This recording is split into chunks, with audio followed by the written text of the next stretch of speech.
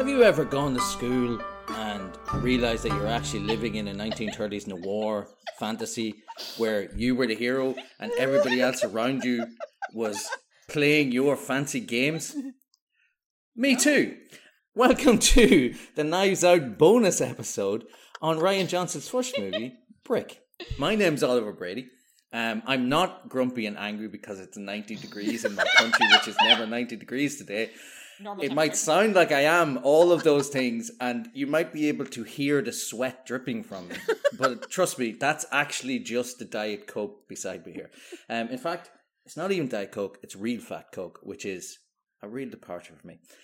My guests today are Megan Griffin. Megan, how are you? I am not an angry son, so I'm well.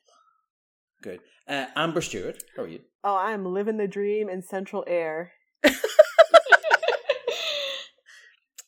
This is the first time I've met Amber, and I instantly dislike her. And my former podcast co-host, Sarah Outdecker. Sarah, how are you? I also am here with a dear friend and guest, Central Air Conditioning. Whatever. Let's talk about this movie, Brick. So let's just go back to the heady days of 2005 when this movie came out in the cinema. I was 24 years old. I had just finished getting my I think I got my doctorate that year. And I was living in a nice, cool country, not melting. And it was lovely. And I went to see this movie in the cinema. And I thought at the time that it was very good. Megan, what was your first experience with the movie Brick? So last night, I curled up in my bed and turned on Amazon and went, yes, I would like to rent Brick. Thank you. And then I had to get a sweater because it was a little bit chilly under my fan, under my central air.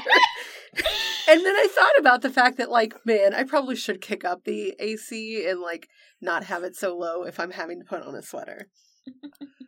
All of that's actually true. Just wouldn't have shared it otherwise. Megan, where were you in 2005? 2005, I was a senior in high school. And probably 6 months after this movie started, I got a job at the movie theater. So, yeah. Wow. Yeah. Amber, where were you in 2005? See, 2005, I was still suffering in the heat because I was a college sophomore and I went to Tulane in New Orleans. So depending upon when in 2005 we're talking about, I was either a freshman or sophomore, but I was either fleeing from Hurricane Katrina. Yeah. Luckily, I did not. That's a bit of a joke because I didn't actually make it back to Louisiana before the hurricane hit. But that was a whole thing.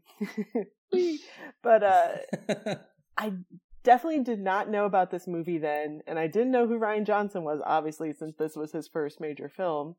But yeah, still kicking it in the southern United States. Just loving that heat and humidity. So when you say New Orleans, you mean Nolans? Oh boy. Now I don't like you, Ollie. We have a rivalry here today. Enemies for life. Is that not how people pronounce it? Oh no, that's how people jokingly will say it. But someone from New Orleans might say New Orleans, where they say the whole word, they just sort of swallow it back as they're saying it. But no one says Narlands. That's nonsense. I saw Scott Bakula on an episode of NCS New Orleans pronounce it somewhere like that, and that's the only thing I have in my head is that it's New Orleans. Scott Bakula. Jerk. He was in Quantum Leap. I love Quantum Leap. Sarah, what were you doing in 2005? And why was it watching Brick in the cinema? I was a freshman in college, and I was a horribly pretentious freshman in college, and only was very into art house indie kind of movies. So I took the train from my college campus, which was in the suburbs of Philadelphia, into Philadelphia proper, to the charming little indie theater, and went to see this movie in the cinema. I'm shocked to find out that Philadelphia has both suburbs and universities. Philadelphia has so many universities. Are you kidding me? Yeah. Oh yeah. Wait, what university? I mean, is so it in Philadelphia proper, there is UPenn, Drexel. There are more in Philadelphia. Like, there's like 4 or 5 in Philadelphia. Villanova's outside. Swarthmore, where I went, is outside Philadelphia. Haverford, Bryn Mawr, also outside Philadelphia. There's a lot. Oh, I have a friend who went to Swarthmore, but never really thought about where it was. I just thought Pennsylvania, and that kind of covered it. Yeah, it's like 30 That's minutes outside Philadelphia, basically. So, and there is a Okay. train station that's literally like on the border of campus, like in the border between campus and what passes for a town. And so you take the train from there into Philadelphia if you want to do something which is not being on campus, or going to one of the 2 restaurants in the town of Swarthmore, which also, fun fact, is a dry town, or at least was at the time. I think it might no longer be. Yeah, we had very different college experiences. I mean, I drank a lot on campus. It was just you didn't go into town for that. Okay, yeah. It was more like you left town and tried to go into campus to avoid all the drunks, is how mine went. But that didn't really work because they just followed you into campus because they were your fellow students. I'm older than you guys, so I've finished all of my education type stuff. You two are in first year in college, and Megan, you were in high school in 2005. Yes. Can you tell me about how the high school experience you went through was exactly the same as the high school experience as depicted in the movie Brick? Okay, yeah. I gotta admit, one of my ex-boyfriends had to try to pull me out of this, like, gang of, like, drug dealers that were fighting over a brick. And how long did it take me to realize it meant a brick of cocaine? Most of my junior year. And then it could have been one of 3 guys' babies. I don't know. It was a pretty crowded field there. Oh, yeah. You know? Oh my god, what a line. Oh, my God. It was a crowded field there at the end. Oh, Cara, I love you.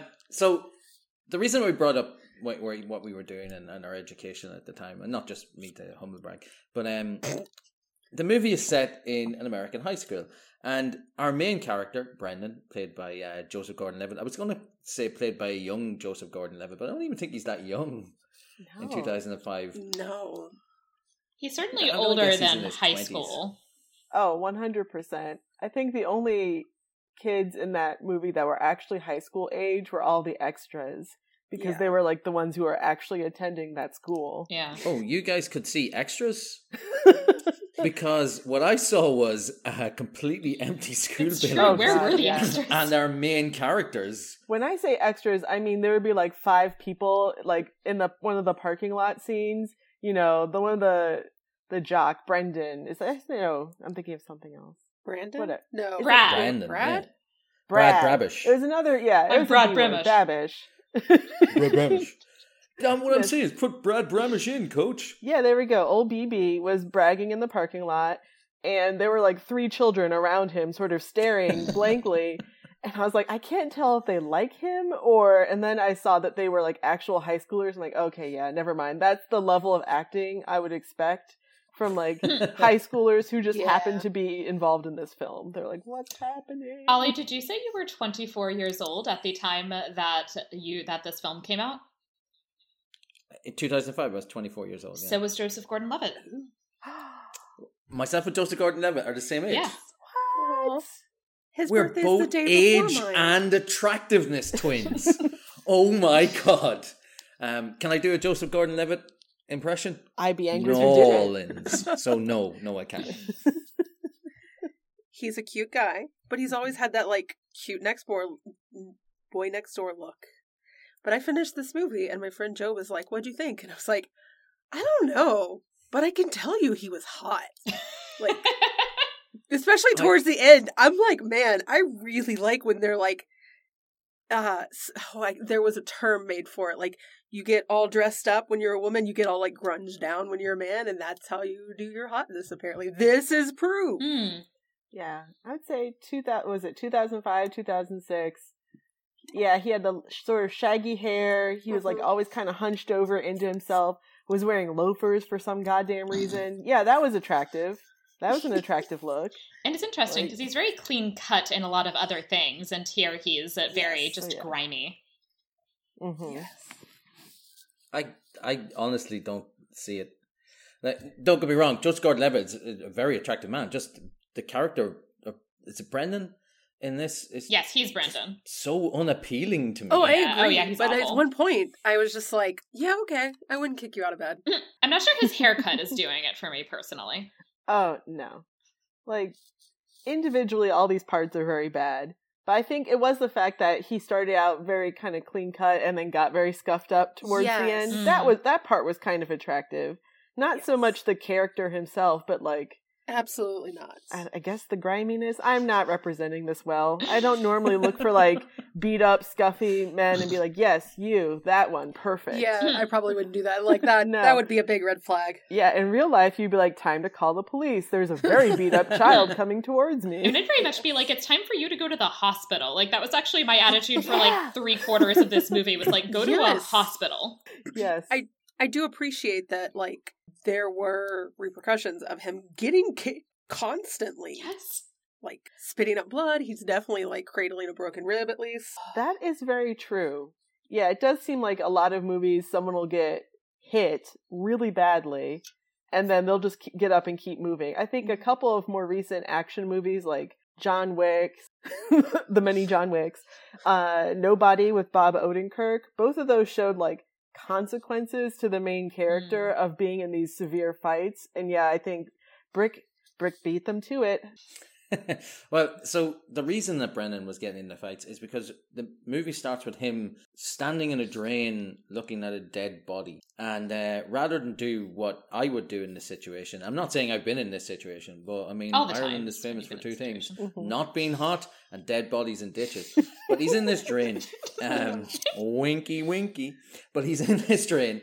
And rather than just go to the cops or, you know, check the pulse of the dead body, he just kind of stares at it in a really creepy way, and then he goes to talk to somebody else to find out where the girl had been, and then we get a little flashback of how she rang him, and we get the sense that there was a past relationship between them at some stage, and she seems very scared, and then he, you know, wants to go and find out what's happening. So we start out with a blonde dead lady in a drainage tunnel, and then we cut back a couple of days later to find out how we got to that point. So again, it's a movie that's set in a contemporary high school, or 2005 high school, but it's got these film noir trappings. How did you guys find that kind of flashback narrative, and how did it work? I think for me, it worked well enough. The overall just sort of trappings of the film noir kind of aggravate me. There's two things that I don't really care for, both in my movies and in general life, and that is people talking in like an old-timey patter where I'm supposed to get all their weird code words and like jazz things. And jazz, literal jazz, I don't much care for. And so sometimes in this movie, it would just be like, beep, bop, beep, beep, bop, boo, and I'm like, I'm going to die. I just did not care for it. But the flashback itself, because I'm like, I don't care about either one of these people. And yeah, being sort of like, he is not having any sort of emotional reaction to this woman in the ditch, to immediately being like, he probably should, if it seems like they were fairly close at a certain point. You know, I think it worked well enough for like setting the scene of he's probably in shock, but also like trying to figure out exactly what happened because he's the detective. Like, that's his function in this story. The only thing we were missing was a narration from him going, "Oh, it happened 2 days ago." Mm-hmm. So I know this is a film that starts with a corpse in a ditch, but I found the combination of high school and the noir elements unintentionally hilarious on this viewing. I am pretty sure I did not the first time I saw it. I'm pretty sure at the time I thought high school was a very serious place because I was just out of high school. Yeah. Watching it the other day, I'm like, this is ridiculous. Like, go, like, you think your principal is like a cop? Like, go home. Go, like, tell your mom. Like it's just, I just found it, like, just, like, hilarious. All of the, like, combinations of, like, come on, this isn't that serious. You're a high school kid. Like, come on, chill out. Go home. Oh my God, Sarah, you totally nailed something, which I think there were maybe 2 or 3 adults that they interacted with throughout this entire movie. And that's always my problem because I was a goody two-shoes throughout high school, and I still am. But yeah, anytime there was any sort of trouble, I'd be like, where's an adult? Why aren't there any adults in your lives? Yes. Why is the one adult sort of like the chief of police who's like, I'm using you as a snitch? I'm like, no, you're the adult. Yes. What are you doing? And also, like, where is his mom? Like, and I'm somebody who, my parents, and, oh, you've met my parents. My mother in particular, were omnipresent during my time in high school. Like, I could barely, like, kiss somebody without being like, my parents are going to come up behind me. Like, I certainly couldn't, investigate a murder without them, like, noticing. Yeah, that was highly frowned upon in my home as well. No murder investigations without parental consent. Yeah, we were always told the exact same thing. If you come across a body in a ditch, don't go investigating that murder because you're going to turn over some hornets' nests, young fella, they'd say to me. And I'd be like, okay, Dad. And he'd be like, no. Hornets are bad. I'd be like, oh, all right, sorry, they're bad. I won't do that. Megan, how did you find the film noir trappings? So my first thought was, oh, Ollie, you just making me watch a serious movie. I don't want to do this tonight. And then by the time we hit the scene where they're in the kitchen in the Penn's house, I couldn't stop laughing. I always love detective stuff. And like Veronica Mars is my favorite show. And so outside of like a few editing choices, like when he's running away from someone and then trips him, and I was like, man, they are loud. I really enjoyed it. It is also not a film that I'm ever going to watch again. No, I'm good. Yeah.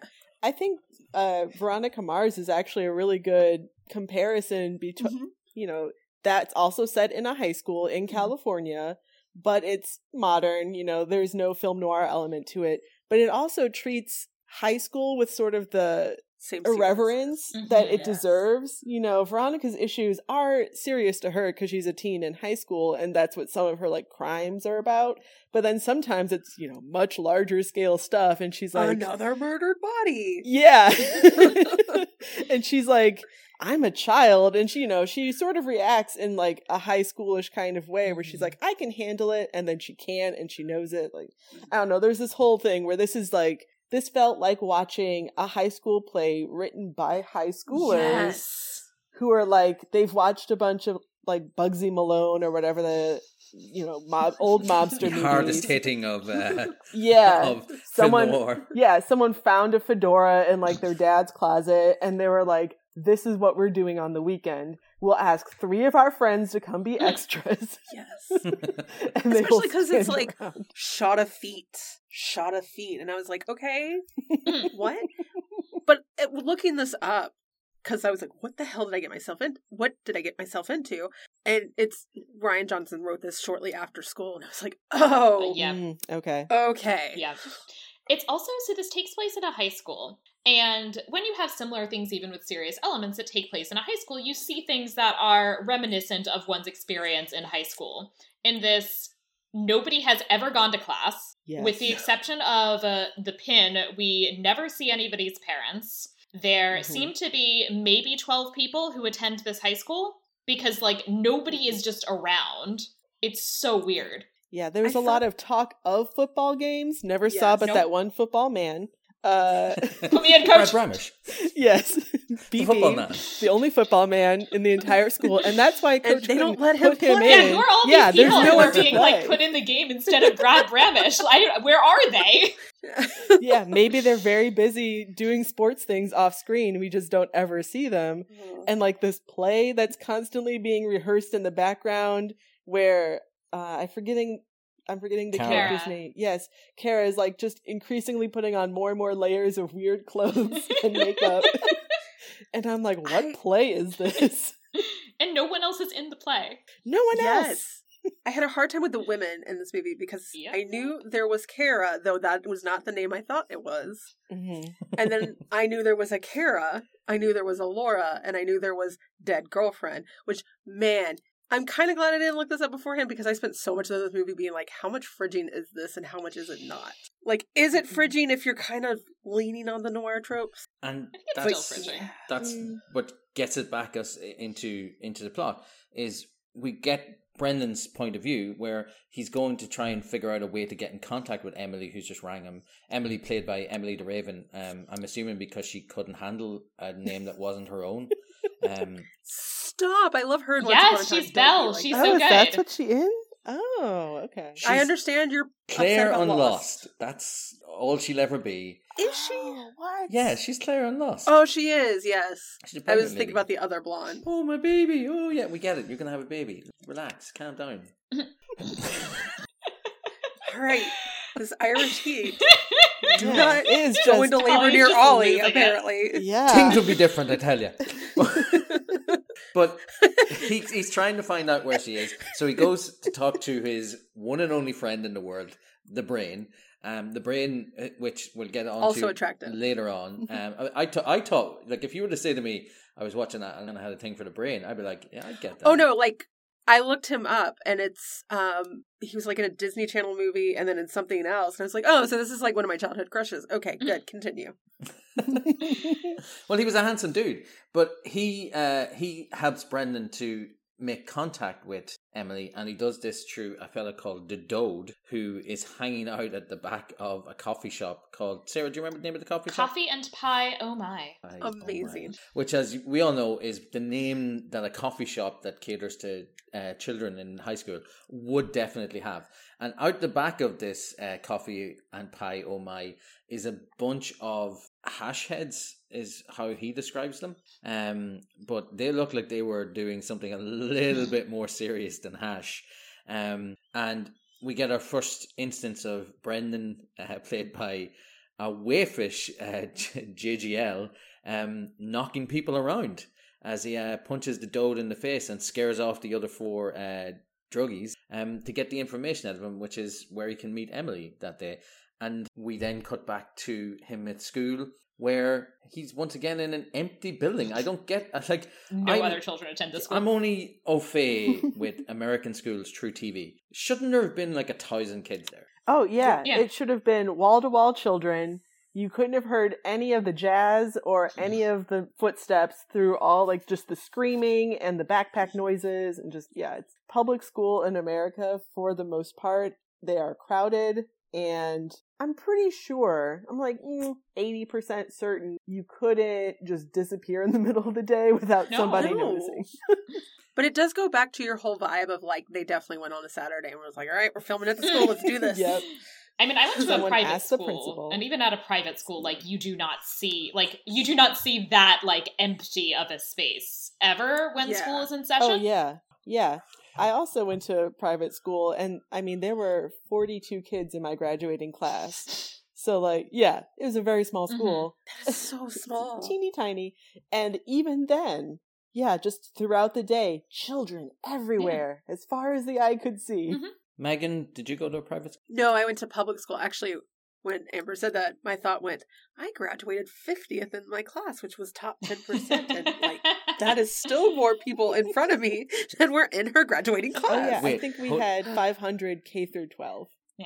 There were Jeez. 500 people in your 513 senior class. 513 in my senior class. There's 700 and something in my brother and Ollie, sister's senior your class. face. I'm in between. I had like 120. So I had the opposite.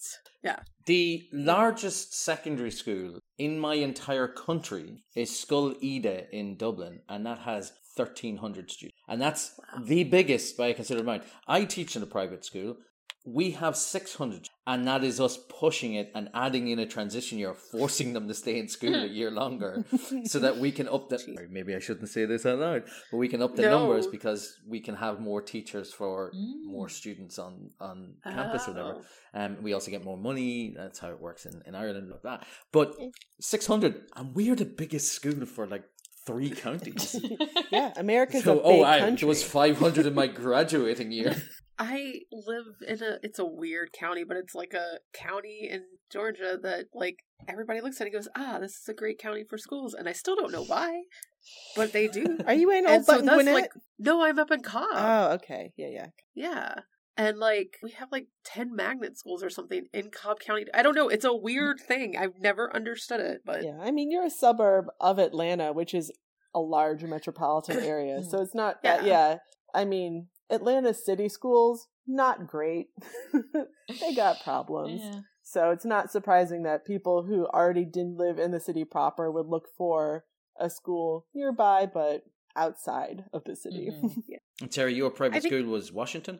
Washington, D.C. suburbs. I went to a private okay. Jewish school, which was a K through 12 school, although divided between two buildings. And my class was about 120 students, my graduating class. That's a good number. That's what my graduating medium. would be. And then like colleges, it's interesting because I went to a small college and now teach at a small college, but the last few years I taught at Indiana University. The population of there's 40,000 students. Like the population of Indiana University is like most of the population of the town in which it is located.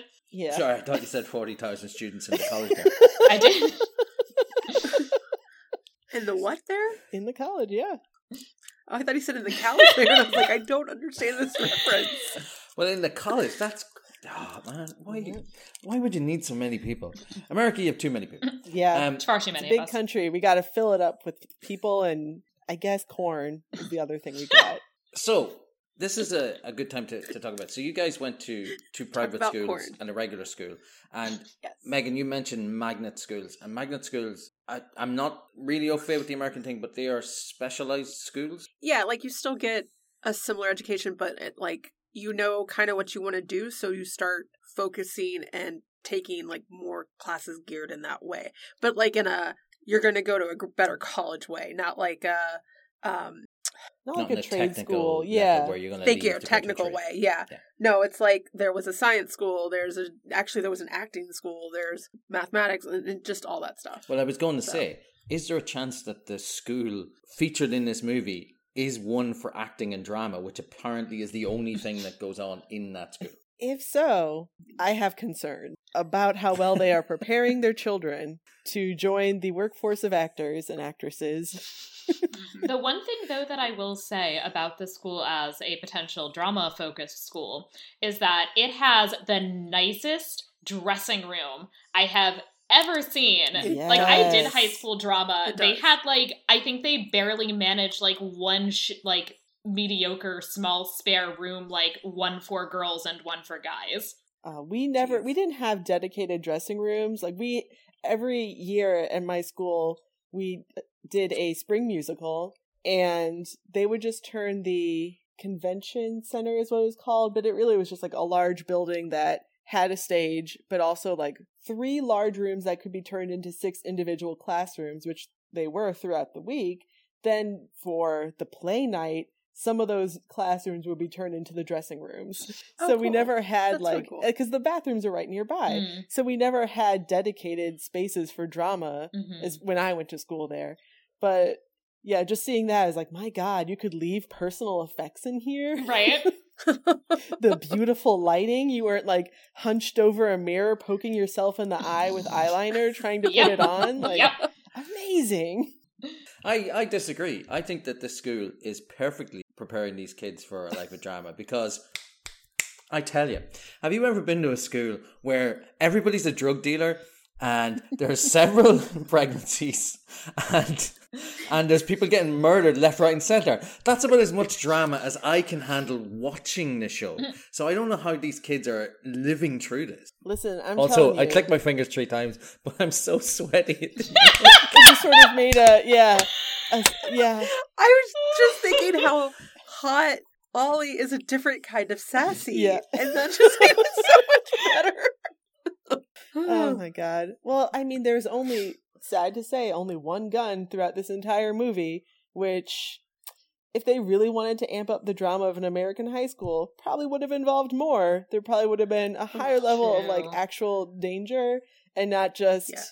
Joseph Gordon-Levitt springing from below frame upwards to constantly punch people, which was honestly, I rewound the movie twice to watch him do this because it was the funniest method of fighting I have ever seen in a film. He was just leapfrogging off the ground, full force, punching these people. And I was like, what are you doing, Joseph? Joseph! Listen, as a personally short guy, that's the best way to fight. You generate all your power with the leap. So Joseph Gordon-Levitt, Brendan, meets Emily and she says, no. I was just in a bad place at the time when I rang you. Don't worry about it. And she leaves. And he finds a little sheet of paper with what looks like half of McDonald's arch and a line through it and a time at it. And he doesn't figure out what that is until the next morning. It's, directions to the ditch. And when he goes there, he finds her body. And I was watching this with Sarah, and the text message that Sarah sent me at the time was basically, so we get back to the start of the movie where she was, and he walks over and he picks up the body, and Sarah went, creepy little fuck's gonna finish what he started. Because admittedly, it does look like all things point to him having done it at this point. Yeah, I see a dead body in a ditch of what I assume must be stormwater. My first instinct is not, better pick this up. Like, no, right? Or even check for a pulse. Especially, better not drape it over my body in order to drag it somewhere. Like, if I absolutely had to, you would, gingerly pick them up by the legs and drag them somewhere. Like, for the purposes of this recording. You call the police. Yeah. Oh, you call an adultier adult. An adultier adult is correct. Please help. I have come across a dead body, and I know exactly what my mother would say. Something about how, of course you did. That is your luck.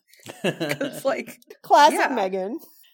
Classic Megan. This is where the noir tropes fall down for me, because film noir is brilliant, but film noir lives in the past because it made sense back then. If you're the guy who's the ex-boyfriend 3 months ago, who very publicly within the school, it's acknowledged that you and her had a bad breakup, and you put your DNA all over that dead body, and then later on in the movie, there's a point where he's holding the gun which is used to kill a police officer, apparently, and he just drops it on the ground. His fingerprints are all over. He walks out of the building, runs out of the building, and then walks over to where he stashed her body in a car, and puts his full handprint on the trunk of the car, or as we call them in Ireland, a boot, and he closes the trunk. And I'm thinking, there is so much evidence here. It's not even circumstantial at this point.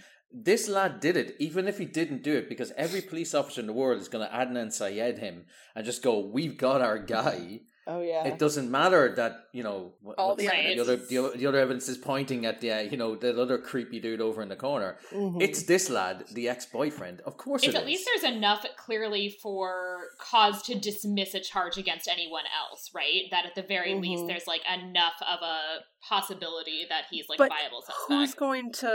Who's going to fight it? Tug's dead. True, everybody's dead, so. Yeah. That was now very I want to Romeo start and Juliet. I want to start a serial style podcast now for about Brick in this universe to get justice for Tug. Right. Yeah. And talk about how all of this evidence points to this guy. It does all point to Joseph Gordon-Levitt. So wait, before we move on, I need to make a comment about Emily's fashion choices. Because Emily has these blue plasticky bracelets, right, which are very distinctive, and you see that on her corp. Other than that, Emily is dressed like she is a 50-year-old middle school teacher. No one in high school has ever dressed like that.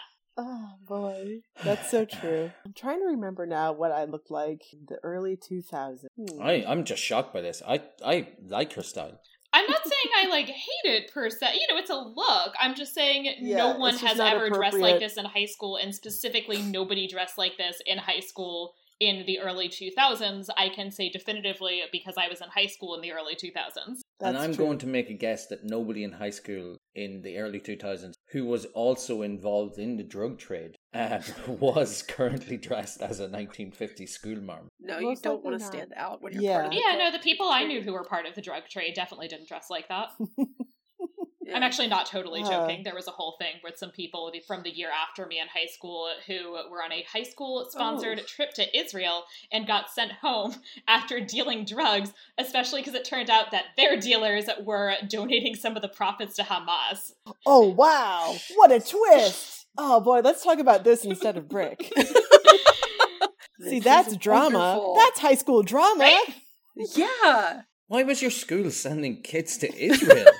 Because they were trying to get there, first of all. What are we doing? It was a Jewish school. They were trying to indoctrinate us. Yeah.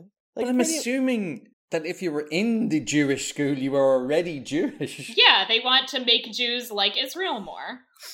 Yeah, and especially my understanding of it is, I am not Jewish, but my understanding of like birthright trips and things is so not only that you're like, yeah, Israel's great, but also they're trying to like hook you up with other Jewish kids, Yes, 100%. so you will marry and perhaps move to Israel and have more babies in Israel, but like have the mindset that they want you to have. So Birthright, I believe, tricky. actually will pay for your wedding wow. if you meet your partner on Birthright. Holy shit. That's wild. Oh man. Oh. Feel Suddenly like feel I need to go redo life a little suddenly bit. feeling like I need to visit the synagogue down the street.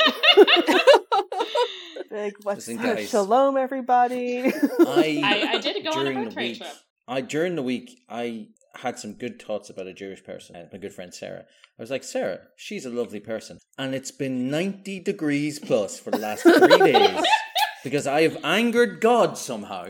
Yeah. So You shouldn't have done that. He Yeah, was like, I and know in what church- Sarah's high school did. You can't trick me, Ollie.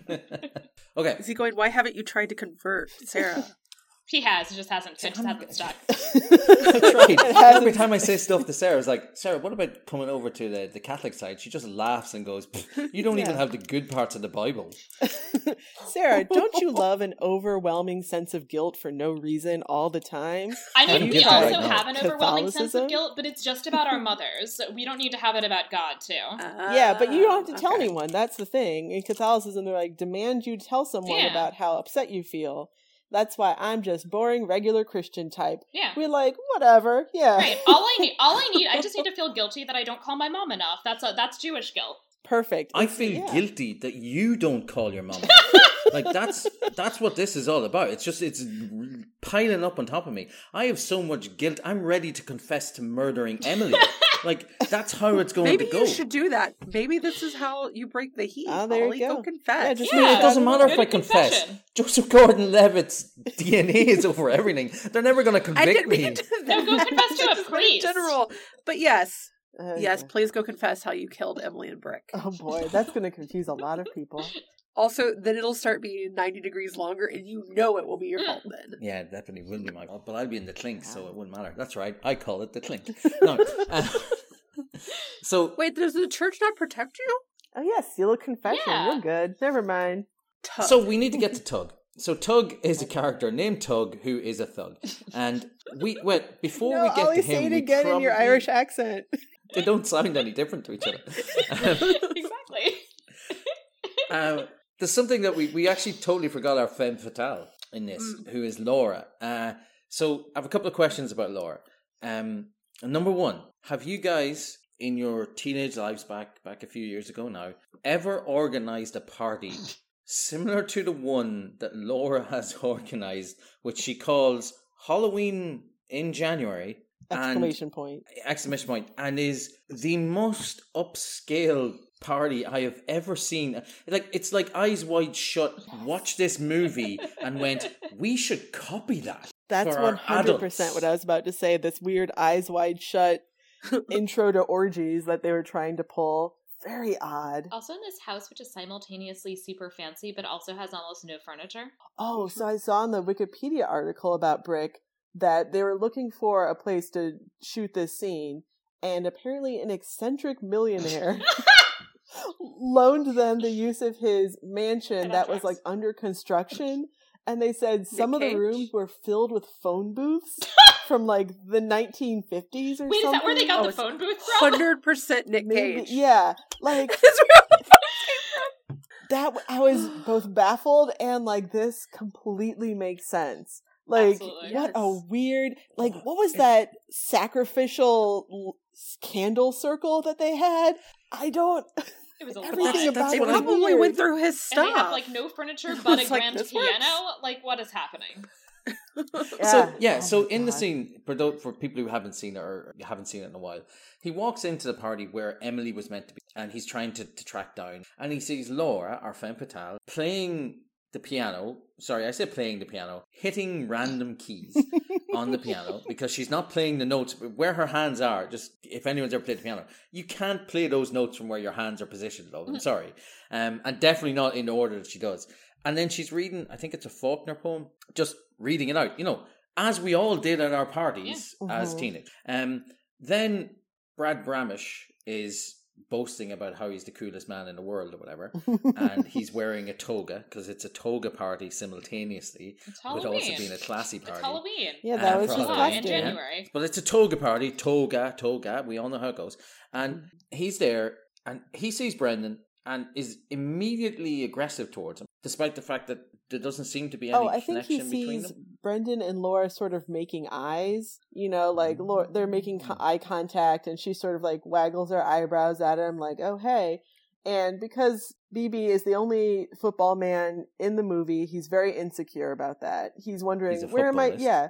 He's like, where are my teammates? Except for maybe that one guy that was also wearing a football jacket who didn't say anything at any point. No, he was just at the Halloween costume. Yeah, that's what it was. That was his costume, and he got confused, and he wore it to school once, I think. So, but it was like that sort of typical aggressive jock thing, where he sees his girlfriend even just looking at another guy, and he gets very aggro about it. It was very silly. It didn't make any sense. Yeah, and then he says to Brendan, "What are you doing here?" And obviously, because Brendan is the protagonist in the movie, he's got a witty retonder, which is, "I'm leaving." And you're like, "Grant," but you don't actually leave, Brendan.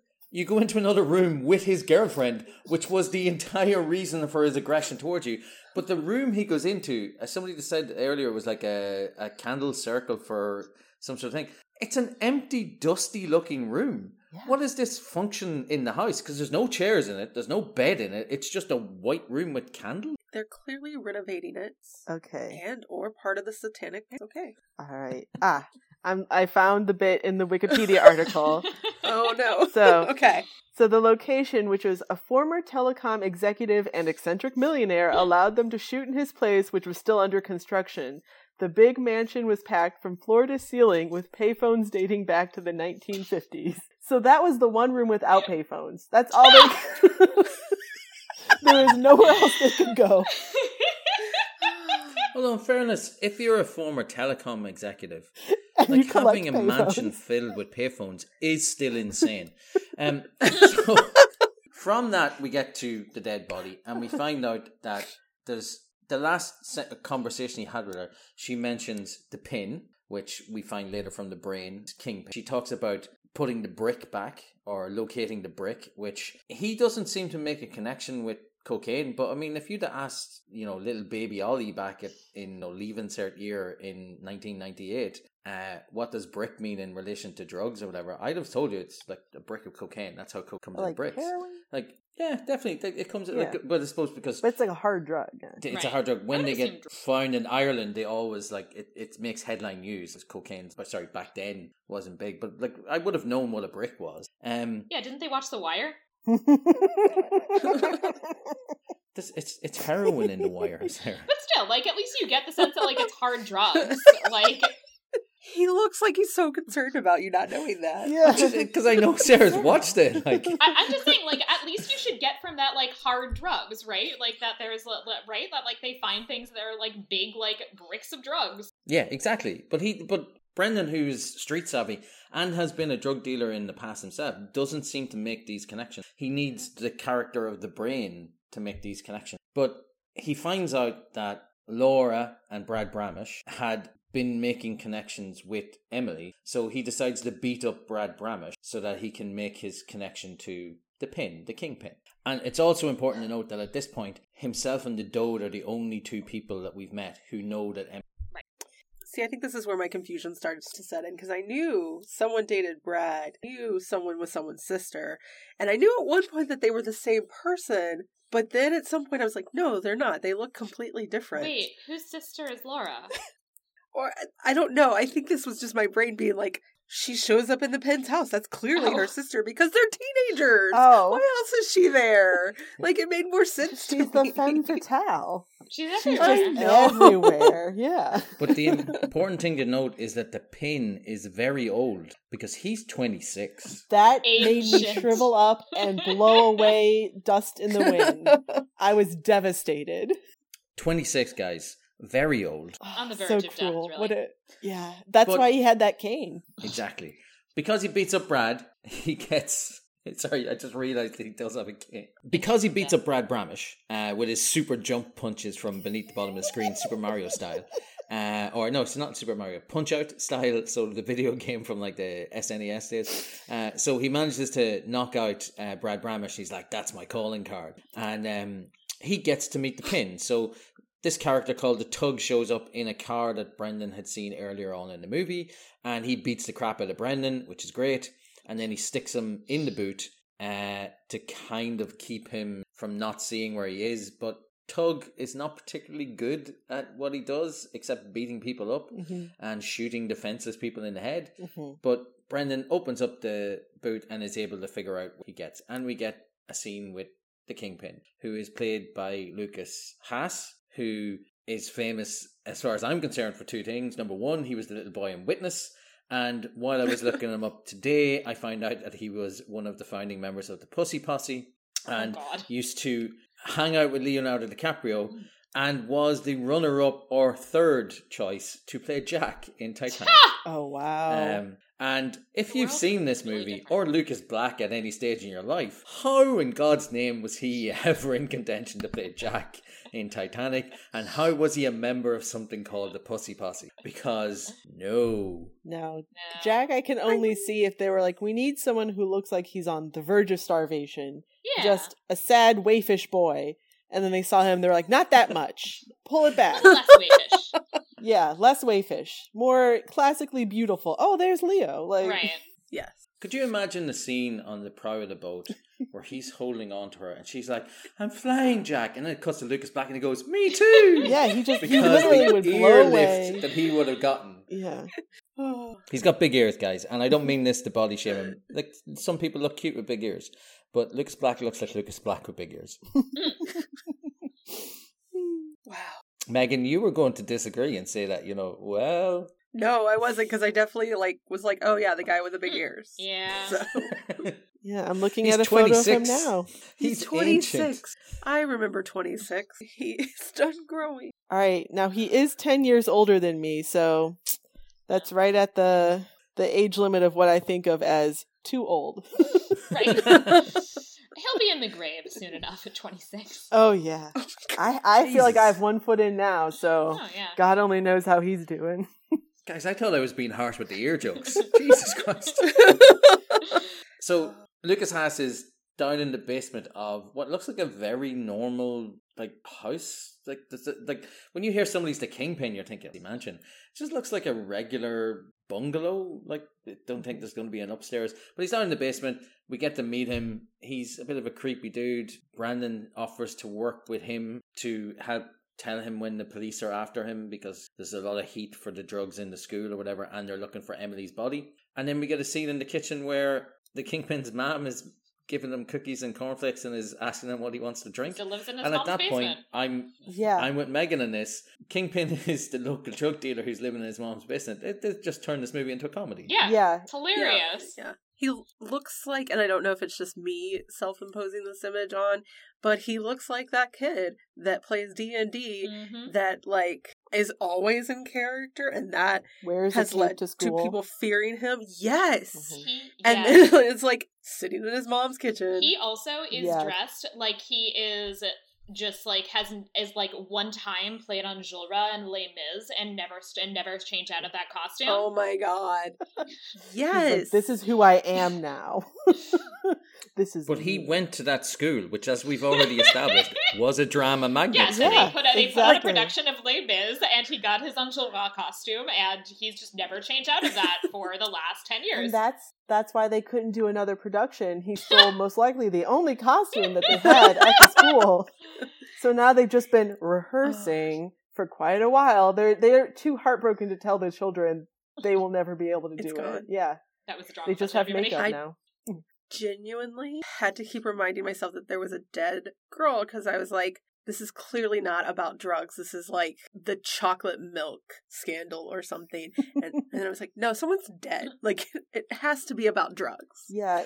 There was no sense of actual danger at any point to me in this movie.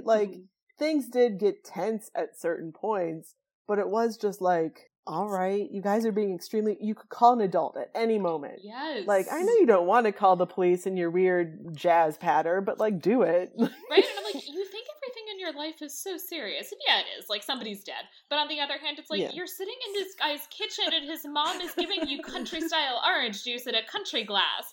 Like, no. Yeah. And just looks at them. I'll get out of your way. I'll go to the other room. What's going on? Yeah. Sarah, just a quick question. What was the most serious thing that happened to you in high school? Because I am incredibly interested now. And somebody's dead. Yes, somebody's dead, and that's mildly serious. Oh, God. I mean, I don't know if you're asking for real or not, but Yeah, I am. I really am. The week before my freshman year, we were in marching band camp, and one of the kids in my marching band, jumped out of a truck and some collapsed and had a blood clot and died the week before school started. Wow. So there was a dead body. Wow. But yeah. Nothing that serious ever happened in my school, but it's just there that's what's making this movie not fully work, I think, for us, is that there's this disconnect between an actual very serious thing, there is a dead person, a dead girl, and the fact that no adult seems to be that worried about the fact that she's missing, of the two, the one adult that should be maybe the vice principal or whatever he is. The assistant vice principal, by the way. It's not even the principal, or it's not even the vice principal. The VP. The VP's looking for you. It's wild. And he's acting he's just just like, it's hilarious. Yeah, and apparently all the drugs are coming from one very sad 20-something who lives in his mother's basement, where they probably could just follow. Yeah, they could just follow one of the drug dealers. They probably could just follow Tug, and it wouldn't be hard. It doesn't seem like it's hard to solve any other mystery in this movie. A high school student did it. A high school student figured it all out. Yeah. There used to be another drug trade. We find out that Brendan fucking ratted his partner out. Yeah. They used to deal weed. Yeah. The hard stuff. Such the hard stuff, man. They'd leave you out the back of coffee shops just sitting beside the dumpster all day. It's just all so ridiculous that it doesn't mesh with the very serious fact of someone being dead, which is why I think we keep being like, oh yeah, she has fully been murdered. It doesn't work with the rest of the movie. So this just links back to another thing that Sarah, it could have been me, but I think it was Sarah said this in our chat while we were watching. Around about this point, she's been dead a couple of days at this point because time has moved on and still nobody knows. Do you think Brendan's been sneaking into that culvert? I'm horrifying. I'm just saying, has he been sneaking in and putting interposes and having little conversations with her? He's like, oh no, I still love you too, all this sort of stuff. No. Or do you think he's staying away? Or is there just even more DNA evidence piling up on her? I'm just wondering to know at this point. The Irish heat has fully just melted your brain, Ollie. That is terrifying. Yeah, that was you. That was terrifying to contemplate.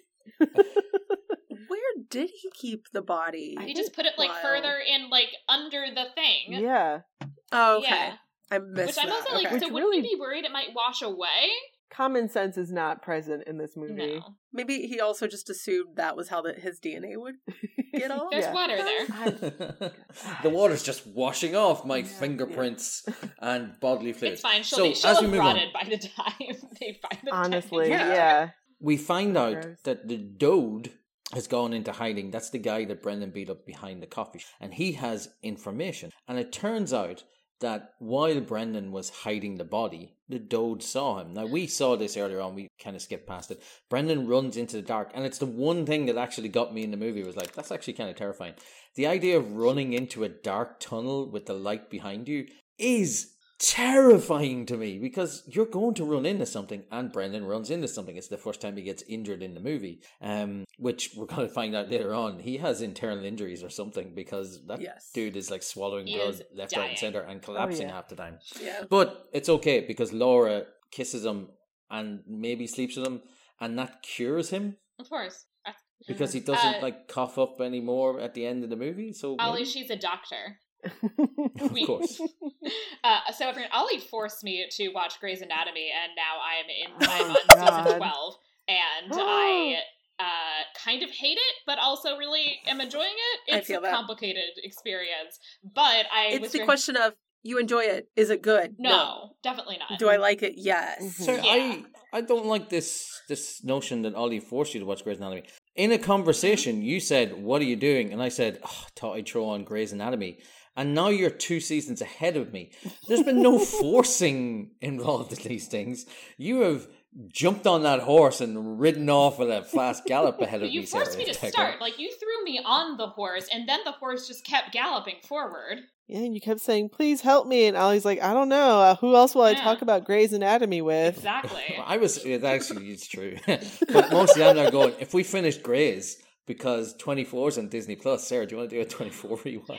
Absolutely. Oh, God. I kind of wanted on that. But anyway, so she is Reed Adamson, the doctor who sucks that they kill off in the hospital shooting. What season? wow. I feel like I watched so little of Grey's Anatomy that when people try to describe it to me now, I'm like, surely this cannot be the same series that I watched. Yeah, I think it's the I same stopped series. watching fairly, not that long after, like, Sandra Oh's character gets, like, left at the altar or whatever.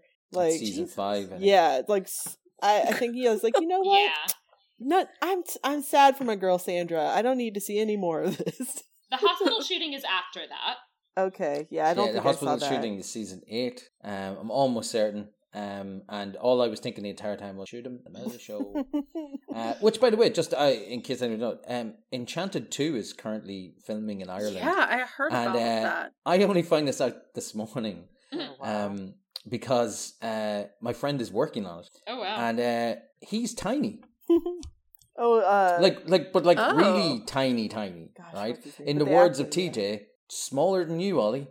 And I know I'm 5'6", which means that Dempsey is shorter than I am. That's Wouldn't have thought surprising. that. Well, I guess Ellen Pompeo is just a little elf of a woman. Yeah, she's So- also very small. Yeah, when you Oh, put her she's next our to another, Calista like, Flockhart. she's a little tiny thing, little slip of a woman. Yeah.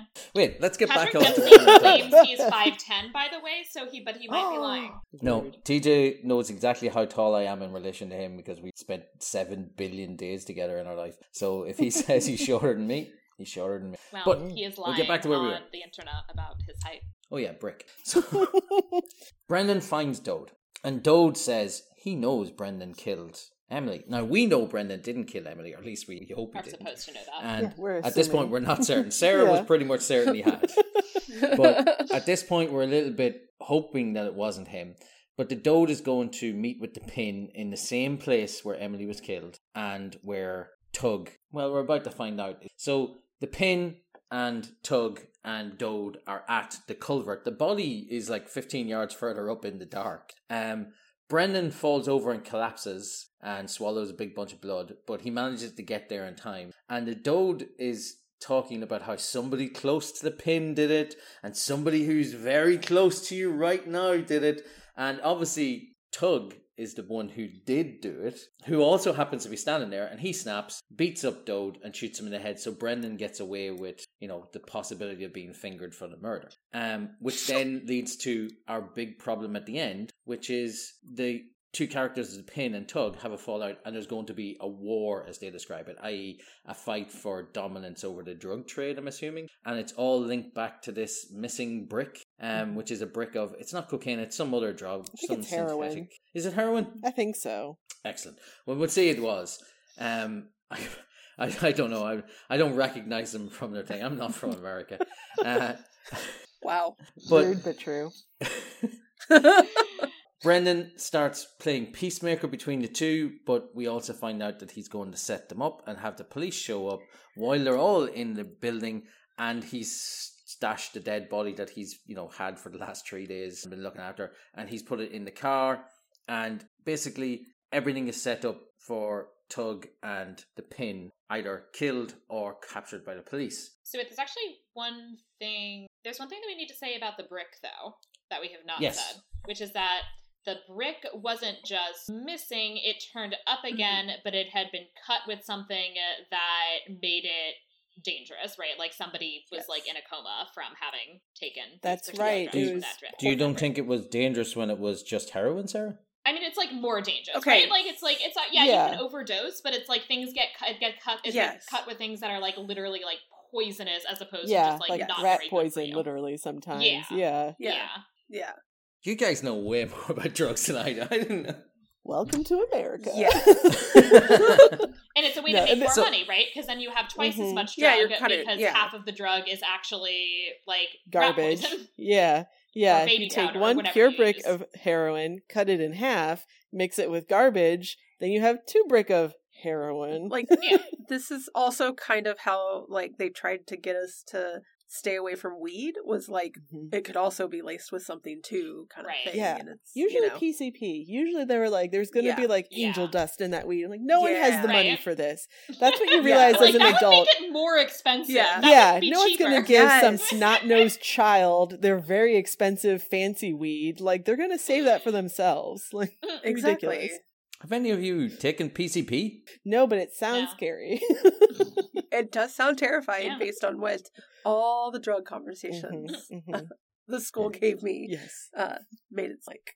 In the caveat that I was going to bring up was that after she heals him of his wounds with a kiss, he has a nice snooze and he wakes up and he finds a cigarette has burned out beside him, that's indicating that time has passed. And he looks over and sees that there's a little arrow in it. And it's the same little arrow he saw in a cigarette that was thrown out of a car window earlier on that had terrified Emily. And then he makes the connection that perhaps Laura has organised. So he goes to the meeting between Tug and the Pin. Yes? Not quite when he makes that realization. It's when Tug later tells him, I don't smoke cigarettes. Yeah, so it's connected to the two. So that's why he asked Tug for a cigarette. And he says to Tug, do you have a cigarette? He says, I don't smoke. And he's like, I've seen you smoking. Assuming that means he smokes PCP. Yes, exactly. That was the next logical leap. I don't know. Not really au fait with all of these drug terminology. And then we get to our denouement, which is a tense scene down in the basement.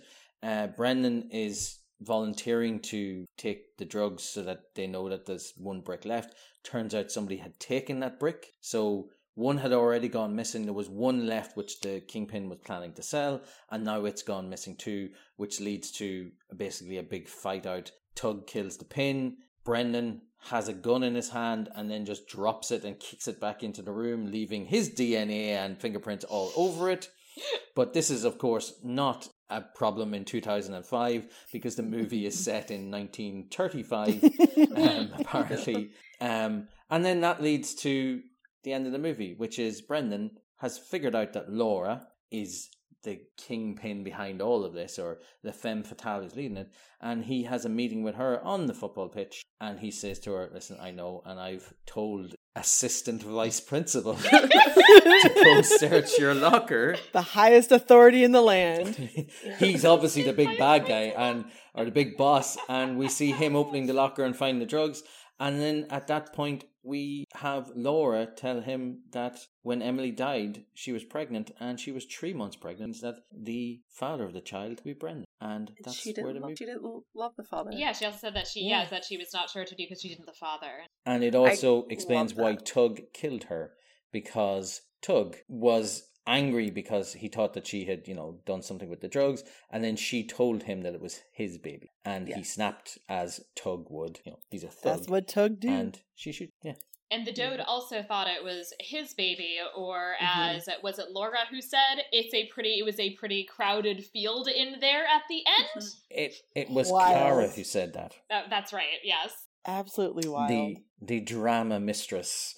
Stroke. I'm not sure what she is, but she's class. She's my favorite character. Yeah, well, in the Nora parlance, what is her character? Because she's not quite the femme fatale. That's Laura. She's sort of like a red herring. I think she's meant to be a red herring. She's kind of like the wise hooker, honestly. Yeah, that she is very much that. That's what I was thinking. Like, it's not quite her, but they definitely lean towards that direction with her. She always has like a boy toy with her who's like doing something for her, and he has to like get sent away. Yeah. Yes. Brendan thinks that she was the person who put the Dode up to everything, but it wasn't. It was Laura. We find out. Yeah, she's just dealing with her little brothel / play rehearsal that's always happening.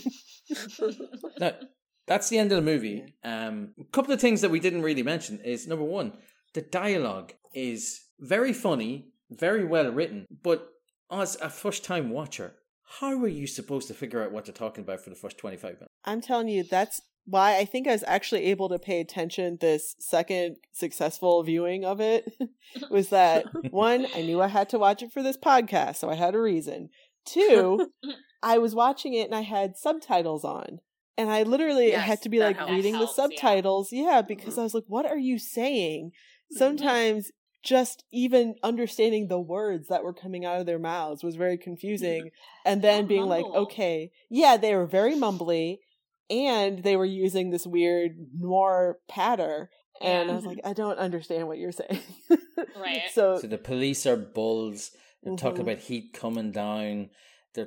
It's a bunch of just weird. Yeah, I think he kept calling people yegs, and I was like, "What do you?" I still don't know what that means. Yeah. Oh no, Ryan, tell us, please.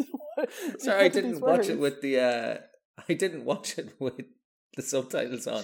He was calling people yegs. I think Something so, like like YEGGS. I think so. And then they're also, so that's combined with the fact that then there's this stuff that's like part of the mystery, right? Like there's the terminology about like the brick and the pin and blah, blah, blah, the stuff that is supposed to be incomprehensible, and it's also incomprehensible to Brendan at the time, and he has to learn what it means. Mm-hmm. But the fact that they combine that with other things that is also incomprehensible to the viewer just makes it very hard to follow we are supposed to know what it means and what we are not supposed to know what it means yet. Yeah. Especially since it starts from the very beginning. Yeah. Like, the first lines of dialogue in the movie are in this 1950s speech patterns and dropping in weird references and no explanation as to what they are. Like, it would have been... I was going to say it's almost hand-holding you, but sometimes a movie would require a character to actually sit there and go, I'm sorry, what was that? Mm-hmm. Like, right. So that they can just be your audience surrogate to sit there and go, no, maybe you'll explain this to us. There wasn't really an audience surrogate in this movie. Not at all. No. Yeah. And that did make it more opaque and a little more confusing. So Merriam-Webster says that a yeg is a safecracker, also a robber. Oh. So if he's talking about people like, I guess, moving drugs or something, he would be like, these are bad people, yegs. I don't know. Weird. Yeah. Thanks, Marian. Yep. Good old dictionary. Yeah. What I realized also at the very end of this movie was that I confused it being titled Brick with the Ben Folds 5 song Brick, yeah. which is about a teenage abortion, which is why I was so Jesus. confused. Yeah, like that's what that song is about. I think it might even be based on the real story of Ben Folds' girlfriend when they were younger having an abortion because she's a brick and I'm drowning. Yeah, slowly, like they were too young to have a child and she didn't want to. So on Christmas Day. Yeah, It's a very, very sad thing. And so when someone asked like, "Oh, have you seen Brick?" I was like, "I've heard." I've heard it because that song's from like the mid to late 90s, I think. Mm-hmm. And I was like, I don't understand. And they're like, no, it's a movie. I'm like, they made a movie about that? Like, I was so confused. Do you know what? Yeah. I bet they did, and it's a Lifetime movie. It has to be. Probably. Yeah. Oh, definitely. But Definitely. its title is probably She Was a Cheerleader. The cheerleader's Brick. So, God. what did everybody think about this movie's depiction of female characters? Because my thought on that was, oof, dude, no. Yeah. I mean, I immediately went, oh, we fridging. Oh, we What? fridging hard. Why are we making me watch a fridging movie? And then I was like, oh, I do like, new detective movies and noir stuff, but we're fridging. Like, not even trying. Oh, And we have from three jump, women. there's a dead body of a woman. I'm like, Yeah. cool, Yeah. great, Yeah. love to start my day off with this. Yeah. And then it was like, oh, she's a druggie. Oh, so no character development. Got it. I don't Okay. think any of the women had any character development. So, Nope. like, she's just dead. Laura, Mhm. like, she's just mean, I guess, and that's her Femme personality. fatale. And Yeah. Kara's personality is kind of also that she's mean. Yeah. But Yeah. also kind of a slut. Yeah. And also, all three of them are his exes now, I guess. Oh, that's true. Yeah. Yeah, this movie really was just about women in relationship to Brendan. Right. The various ways they've made Yes. his life very Yes. difficult. Sometimes by dying, sometimes by doing a murder. Dying, not dying, women are the worst. What won't we do to ruin a man's life?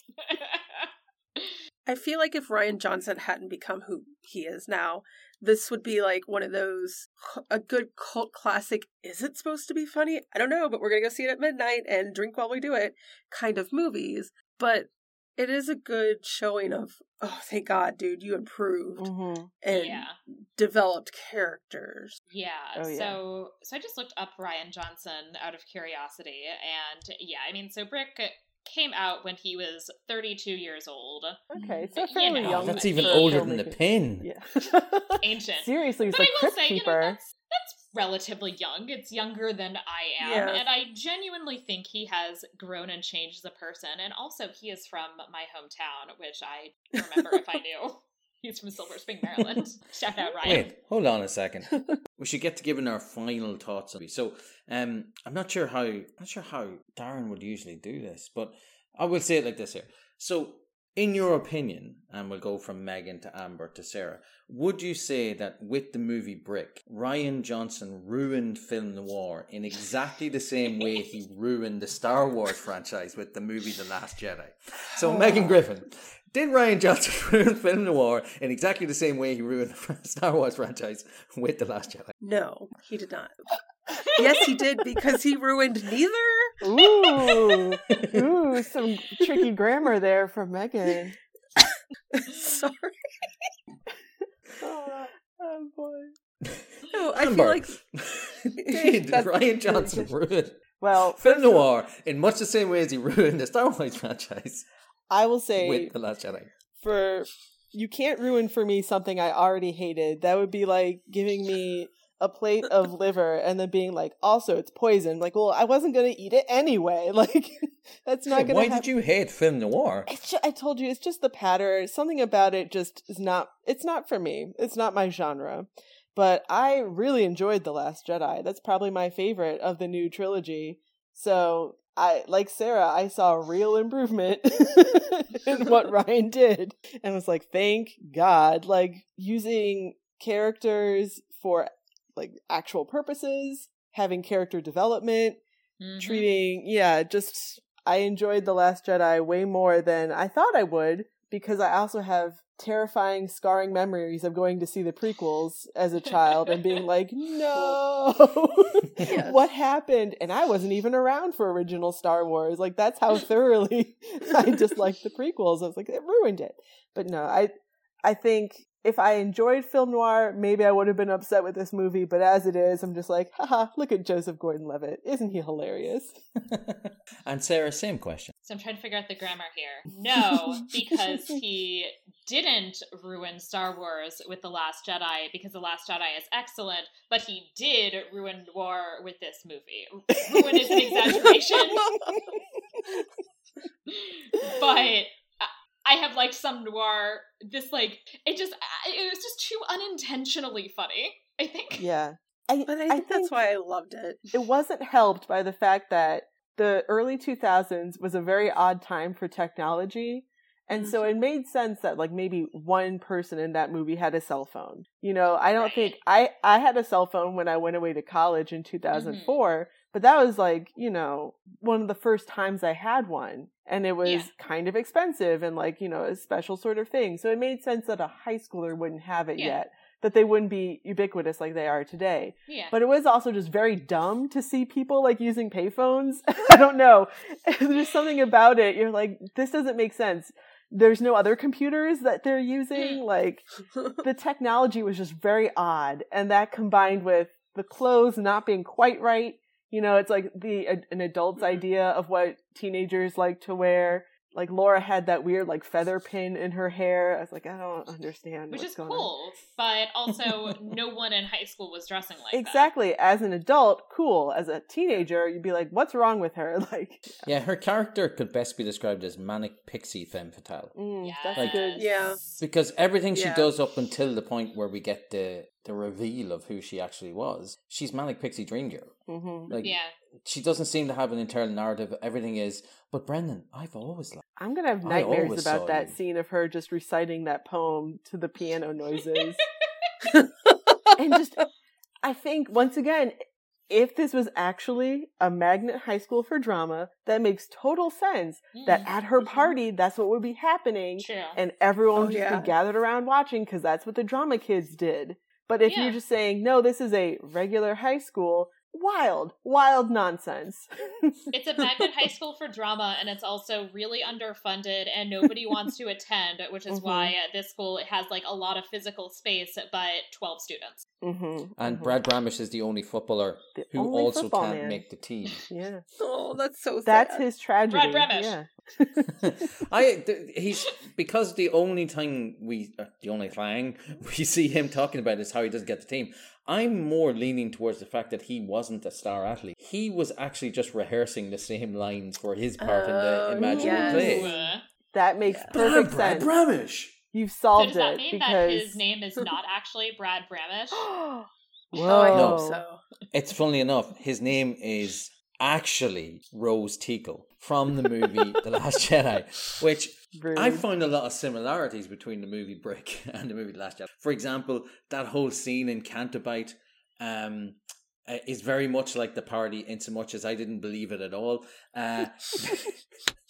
I'm joking, just for the record, guys. I love The Last Jedi. I think it's one of the best Star Wars movies. In fact, I think it might be in the top 3 Star Wars because it's definitely not better than Rogue One, and it's not better than Empire Strikes Back, but I think it's better than all the rest of them. One. So yeah, it's a great movie. And if anything was going to ruin Star Wars, it's the rise of Oh, Skywalker. God. Just Let's not terrible. even bring up Yeah. That movie is dead to me. Yeah. This is the second time I saw the movie, and I kind of loved it. It's absolute nonsense from start to finish. You do have to watch it twice to appreciate it, and any movie that's asking me to watch it twice is asking too much of it. I'm glad that I did, and I'm glad that we got to talk about it. But don't make your movie so indecipherable that people feel like they are lost, because that's what gets people. Like, there's a reason why people have said, "Oh, I got about 25 minutes into this." Yeah.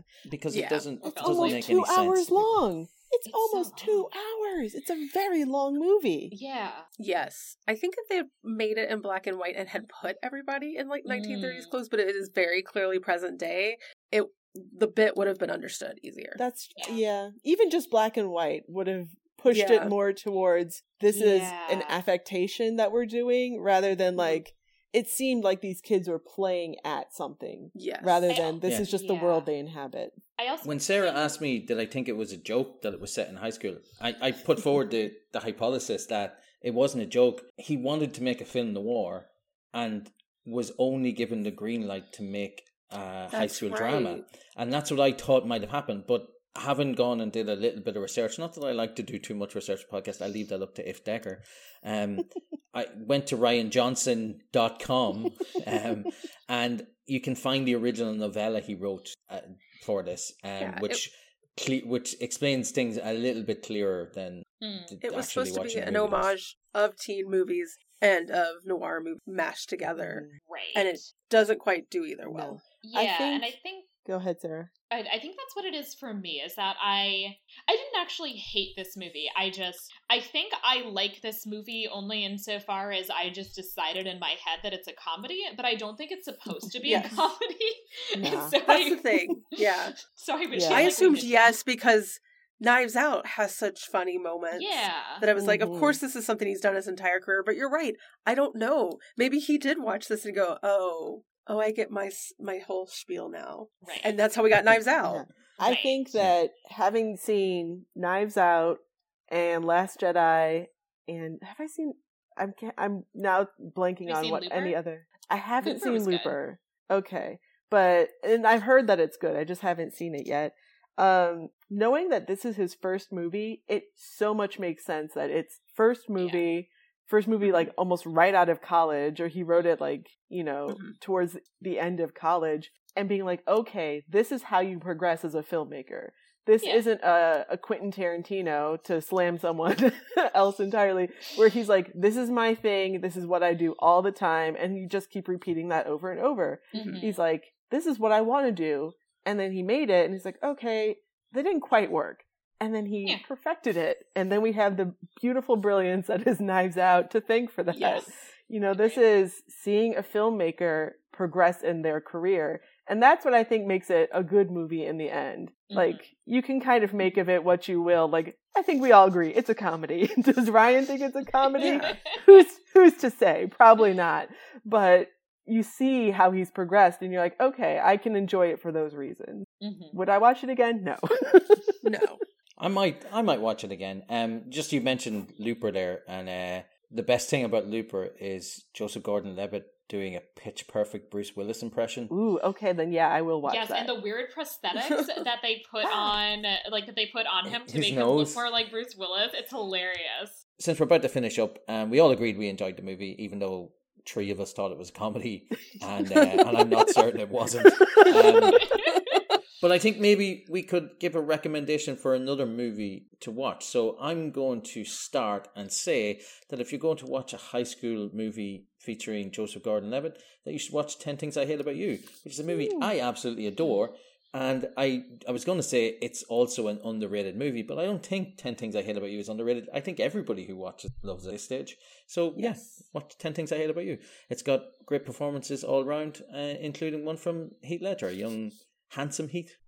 I'm going to recommend Fear Street Trilogy, and the reason that I'm doing this is because it's done by women, and the female characters in the movie are outstanding. 2, there are a lot of genre tropes that they both use in the 1970s and also and kind of subvert them in the other 2 movies that I think are wonderful and are just going to be so much fun to discuss. And 3, there are druggies in this that you fall in love with. So they're not the terrible characters in horror movies. So I'm going to go recommend this. Yeah, Fear Street Trilogy is so much better than it has any right to be. So agree. I sat down to watch the first one because we had talked about the books on Megan's podcast. It's just they're really, really good. So if either of the other 2 hosts haven't watched them yet, they're on Netflix. 100% if you like horror recommend. movies, Yeah, I'm yes. excited to watch. That's at what some I've point. heard. Maybe I'll watch it tonight. I'm a big baby, so I don't know. Yeah, maybe I'll check I it will out say tonight. that the third one's a little intense at parts. To the point we actually had to pause because we were like, this is hitting a lot of buttons for us. But it's slasher film scary, not supernatural, demonic scary. I don't know if that helps. Depends. If it's Jason is a slasher, but I don't believe that he is waiting outside for me. That's fair. Yeah, versus Scream, something about that is different, where it's fair. That, okay. Yeah. Like I said, I'm a big baby. I'm not great with horror movies. The Fear Street movies are better than anything that's ever had Jason. Oh. I'll say that now. I'm not a horror movie person. I'm not a horror book person. And I love them from start to finish. Genuinely sat down and watched them, and there were stuff that happened in them that shocked me, and I'm always that person who's sitting there going, I know what's happening. Oh no, it was so much fun to spend because we would be like, this is exactly what's going to happen. And then at one point we're like, oh yeah, this is what's going to happen. And then 2 seconds before what actually happens, I was like, oh, that's what's happening.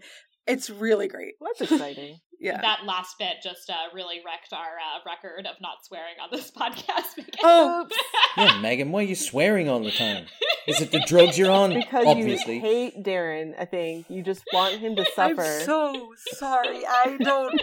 If it's any consolation, I'll be editing this and amplifying all of those words. Amber, do you have a movie you'd like to recommend?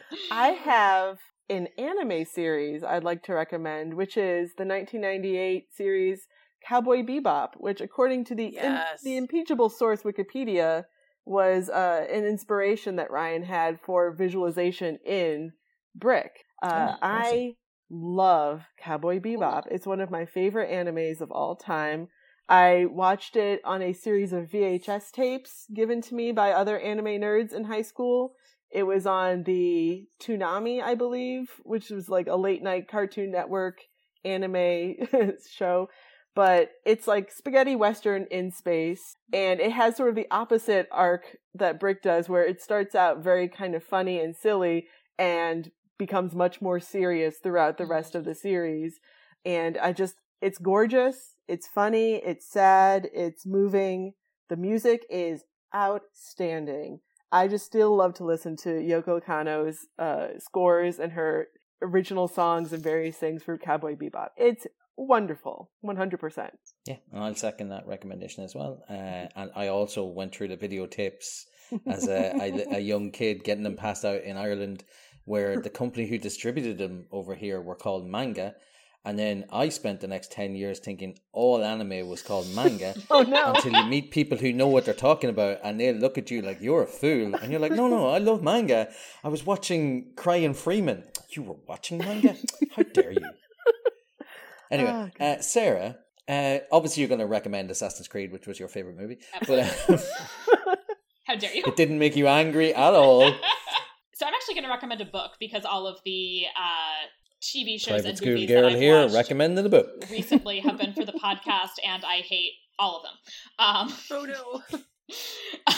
So I'm going to recommend, inspired by both Megan's horror recommendation and the fact that in some ways, like Brick, it has a central character who is at times you kind of think maybe a kind of questionably reliable figure. I'm going to recommend The Final Girl Support Group by Grady Hendrix, which I just finished that. Oh, it's so good. I read the entire book like in a day because I was traveling and like on planes, and so I just like kept going, and so good. Ooh, so that's excellent. my recommendation. And if you want to read a book about an unreliable female character, I recommend Pride and Prejudice. Elizabeth You burnt Bennet. Jane Austen. Come on, Libby. Get your head in the game. I just recommend Pride and Prejudice. It's great. Guys, where can the listeners find you? You can find me anywhere on the internet at Meg Griffin with 3 G's in the middle, or on my podcast, Judging Book Covers and Mindset Yerk. You can locate me on Twitter at AMBRRR, where mostly I'm tweeting at Ryan Johnson, trying to get him to put me in Knives Out 2, since everybody else is in it, and I find it very hurtful he has not emailed me yet about it. And I'm also on just various podcasts. I guess Google my name. And you can find me on Twitter and Instagram at Sarah Iftdecker, and also on my podcast, Media Evil, a medieval pop culture podcast. Excellent. I recommend Sarah's podcast and Megan's podcast. In particular, if you search their podcast and my name, Oliver Brady, you will probably find me in several places. I'm much nicer on Sarah's podcast than I am on Megan's, where I am a complete a-hole to Megan every single time I'm on, but I do it out of love and not jealousy. If you want to find me in other places, if you look up Darren's new podcast, T. Hanks for the Memory, which is going through the filmography of Tom Hanks, you'll find me on the big episodes, and by the time this comes out, maybe the You've Got Mail episode as well. I think, Megan, you're on that as well? I am, yeah. Yeah, hopefully you have the same thoughts I have when You Got Mail, which is, what a creep, and no way they should end up together. No joke, that is my favorite romance trope, and there is an amazing book called Dating by the Book that plays into that. None of this is important for this podcast. All right, everybody, thanks for listening. At the end of the day, Brick was a very good movie. It loses the audience along in a couple of places, but I would recommend it. The other 3 hosts did too. Give it a shot. Turn on those subtitles. Yes. With that Embrace in mind, your inner 8-year-old. let's all say a great big bye. Bye. Bye.